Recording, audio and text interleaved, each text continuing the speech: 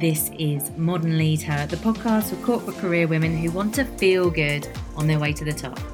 I'm Emma Clayton, and I'll be sharing with you tangible advice to help you stop sacrificing your soul in the name of success and experience more balance, confidence and fulfillment both in and out of work.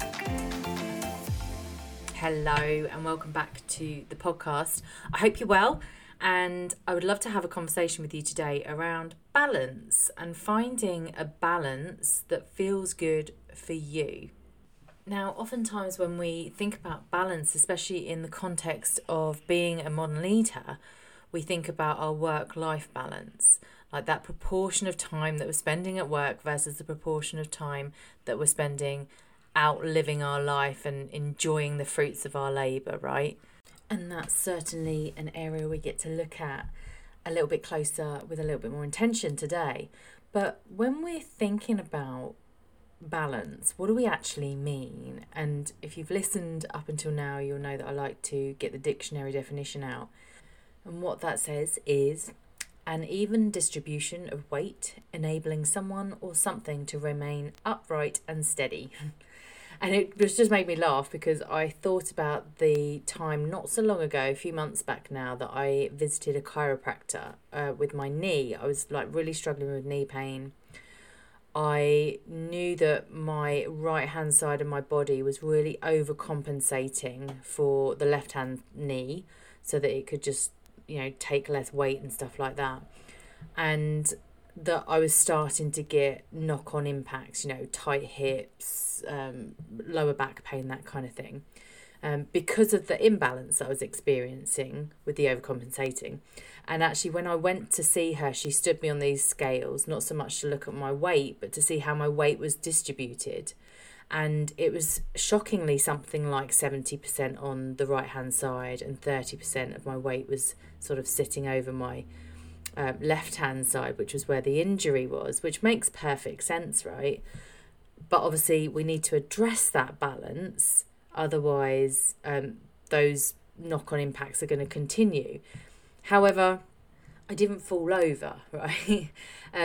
So when I went back, actually, interestingly, after my first 8 weeks of adjustments and taking some additional supplements for my joints and my muscles, and then also working my personal trainer, shout out to the amazing Samantha Nicole Bell, for giving me my knehab, my rehabilitation program.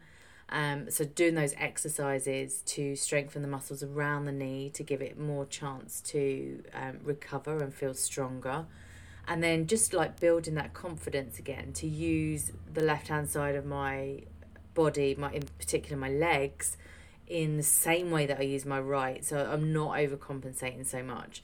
And when I went back and stood on these scales again, she went, "Wow, can you see that?" And I took my glasses off just to make myself a little bit lighter, like you do. And so I couldn't see, but she said it was 50-50. My weight was distributed 50-50. But she'd never seen that before. And it wasn't like I was trying to manipulate it, right? I couldn't actually see what the outcome was.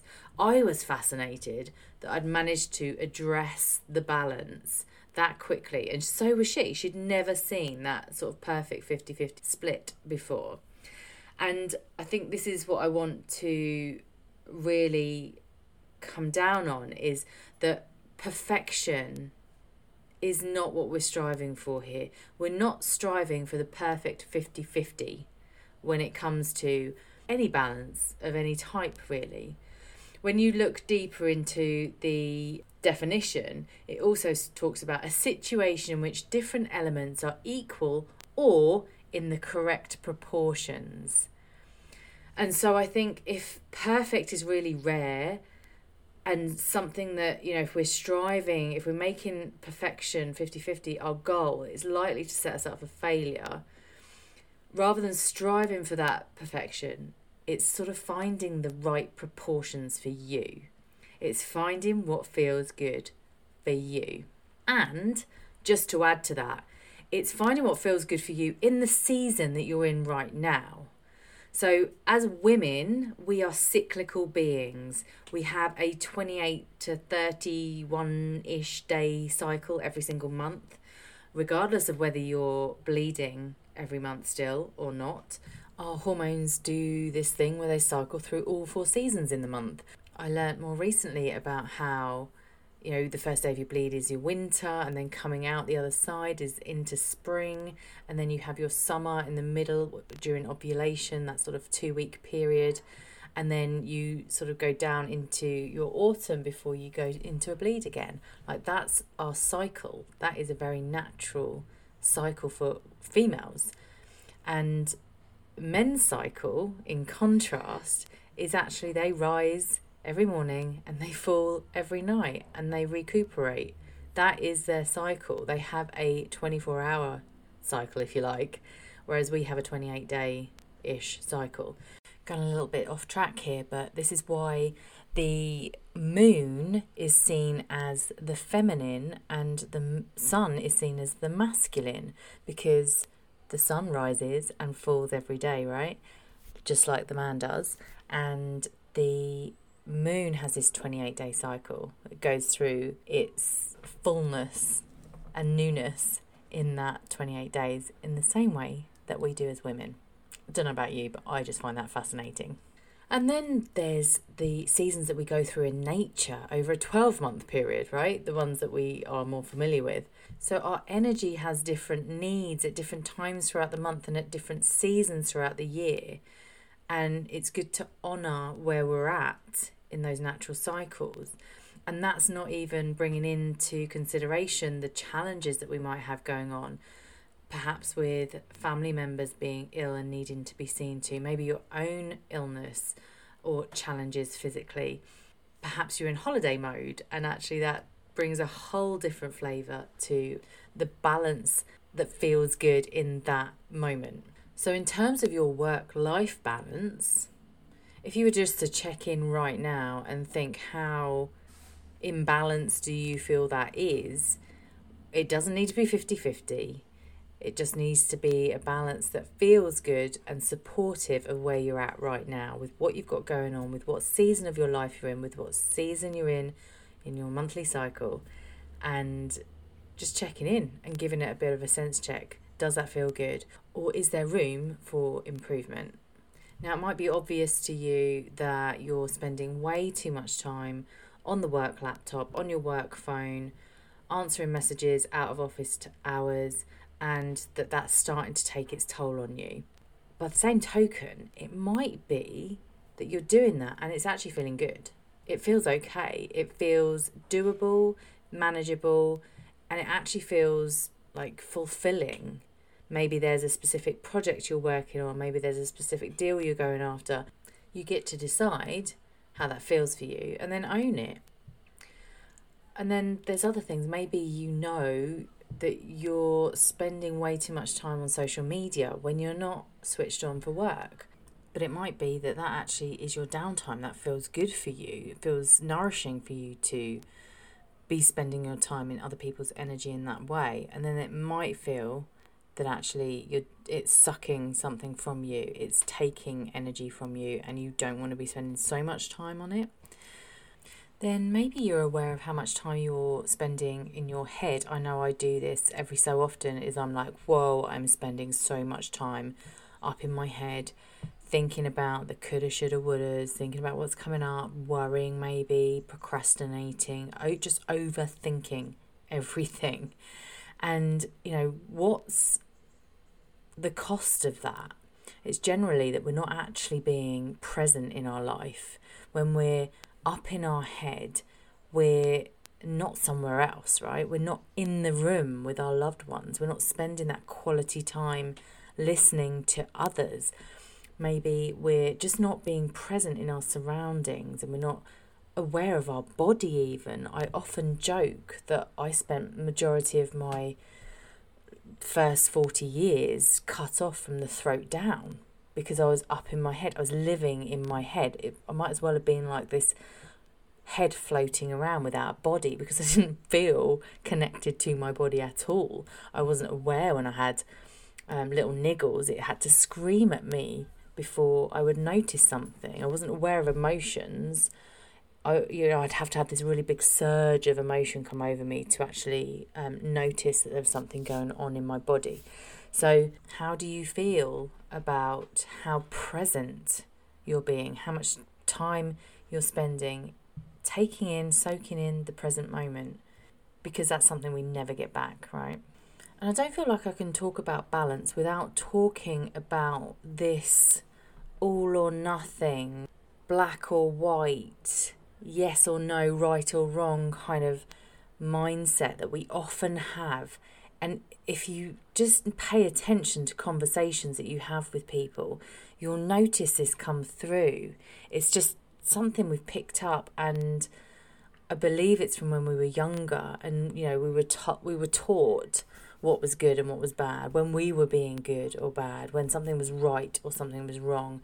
And we've learnt to see life through the lens of black and white, when there is this whole spectrum of colour in between, let alone the grey. There's all these different shades of grey, 50 shades, wasn't there? and then this whole rainbow spectrum of colour in between. And what we want to do with, again, not striving for that perfect 50-50, which could also be seen as that black or white, yes or no, this or that, right or wrong, is to explore what is the right kind of thing for you, as I said, in that moment that you're in. I see this example a lot when we're looking at our relationship with food and exercise, for example, or alcohol. So oftentimes if we like a glass of red wine or whatever our chosen tipple is, and we find that we're doing it too much, we often turn around and say, right, that's it, I've got to cut out alcohol, I've got to go dry. And that is that all or nothing approach. Whereas actually a more balanced approach might be to say, well, I'm going to have a glass of wine when I fancy it, but I'm going to stop at one. Or maybe it's that I'm only going to have the glass or the bottle of wine at the weekend, and I'm going to make it last over the 2 or 3 days. It's just experimenting and playing with that kind of grey area, if you like. The same with food, right? We often restrict ourselves on a Monday. Right, I'm going to be good now. I'm going to fast. I'm going to count calories. I'm going to restrict my carbs, whatever it looks like for you. And then we often find ourselves falling off the other end of the spectrum, which is, again, that all or nothing, rather than finding a space in that grey area that's like, well, actually, I really fancy the cake, so I'm going to eat the cake, and then I'm going to have the salad that I prepared for lunch or dinner, whatever it is. And actually having that balance in your diet, not just being a balance of macronutrients, getting the right amount of protein, carbs and fats on your plate, but actually getting the amount of pleasure that you need in there, as well as the amount of healthy restriction. And the same goes for our exercise habits. I know myself, I can be very all or nothing. Thankfully, because I'm no longer sat behind a desk for 5 days a week, I find myself a lot more active these days. So generally, I get sort of 12,000, 15,000 steps under my belt just by walking through my day. However, when it comes to specifically applying myself to do some exercise, I go through fits and starts, and it tends to be all or nothing. So I go out the gates, I'm like, yeah, I'm going to follow this plan, and I follow the plan for 3 days, and then I fall off the other side, fall off a cliff, and do nothing for 3 weeks. And it is, again, finding that balance. Maybe it's re-looking at how you define exercise and saying, well, actually, getting 15,000 steps is pretty active. So for that day, I've actually done my quote-unquote exercise for the day, and actually being a bit more lenient on yourself. So again, exploring that grey area and not needing to be all or nothing, not needing to be a perfect balance. So hopefully that gives you a few ideas of areas to explore in your life, to look at where you could create more balance. And then the question I want to leave you with is, what can you do to create more balance? What simple one little thing can you do to create more balance in your life today? And then go do the thing. And as always, if you'd like to continue this conversation, I would love to invite you to the next Connect call. This is a free call. It's happening for about an hour at the end of every month. It's just where you, me, and some other listeners will get together to network, to continue this conversation that has started in this podcast in your ear, and start to really embed and implement the changes that we're talking about here. As always, the link is in the show notes. And if you are liking what you hear in this show, I would love nothing more than for you to share it with someone that you think would also enjoy it. And if you get a chance to just make sure you're following the show. And if you would like to leave a 5-star rating, I would be forever grateful. So thank you in advance. And until next time, take care.